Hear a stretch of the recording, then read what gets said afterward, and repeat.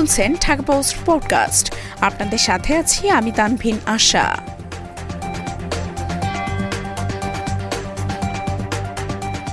সোয়া ৩ ঘণ্টা পর দৌলতদিয়া পাটুরিয়ায় ফেরি চলাচল শুরু।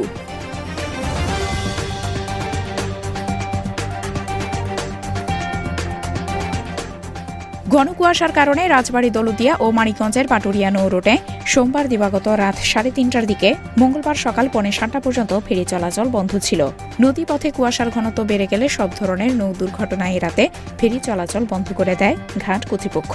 কুয়াশা কেটে গেলে সোয়া ৩ ঘণ্টা পর পুনরায় ফেরি চলাচল শুরু হয়। বাংলাদেশ অভ্যন্তরীণ নৌ পরিবহন কর্পোরেশনের দৌলতদিয়া কার্যালয় জানায়, মধ্যরাত থেকে দৌলতদিয়া পাটুরিয়া নৌপথের নদী অববাহিকায় ভারী কুয়াশা পড়তে থাকে।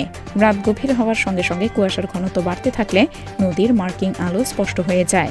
এছাড়া ফেরির ফগলাইট দিয়ে দূরের কিছু দেখা না যাওয়াতে কর্তৃপক্ষ দুর্ঘটনার ঝুঁকি এড়াতে ফেরি চলাচল বন্ধ রাখে।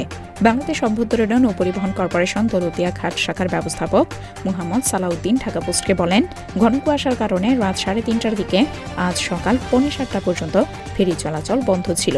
কুয়াশা কেটে গেলে সোয়া 3 ঘণ্টা পর ফেরি চলাচল স্বাভাবিক হয়।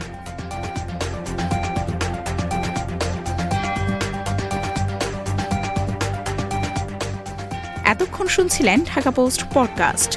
দেশ বিদেশের সর্বশেষ খবর জানতে ভিজিট করুন www.dhakapost.com।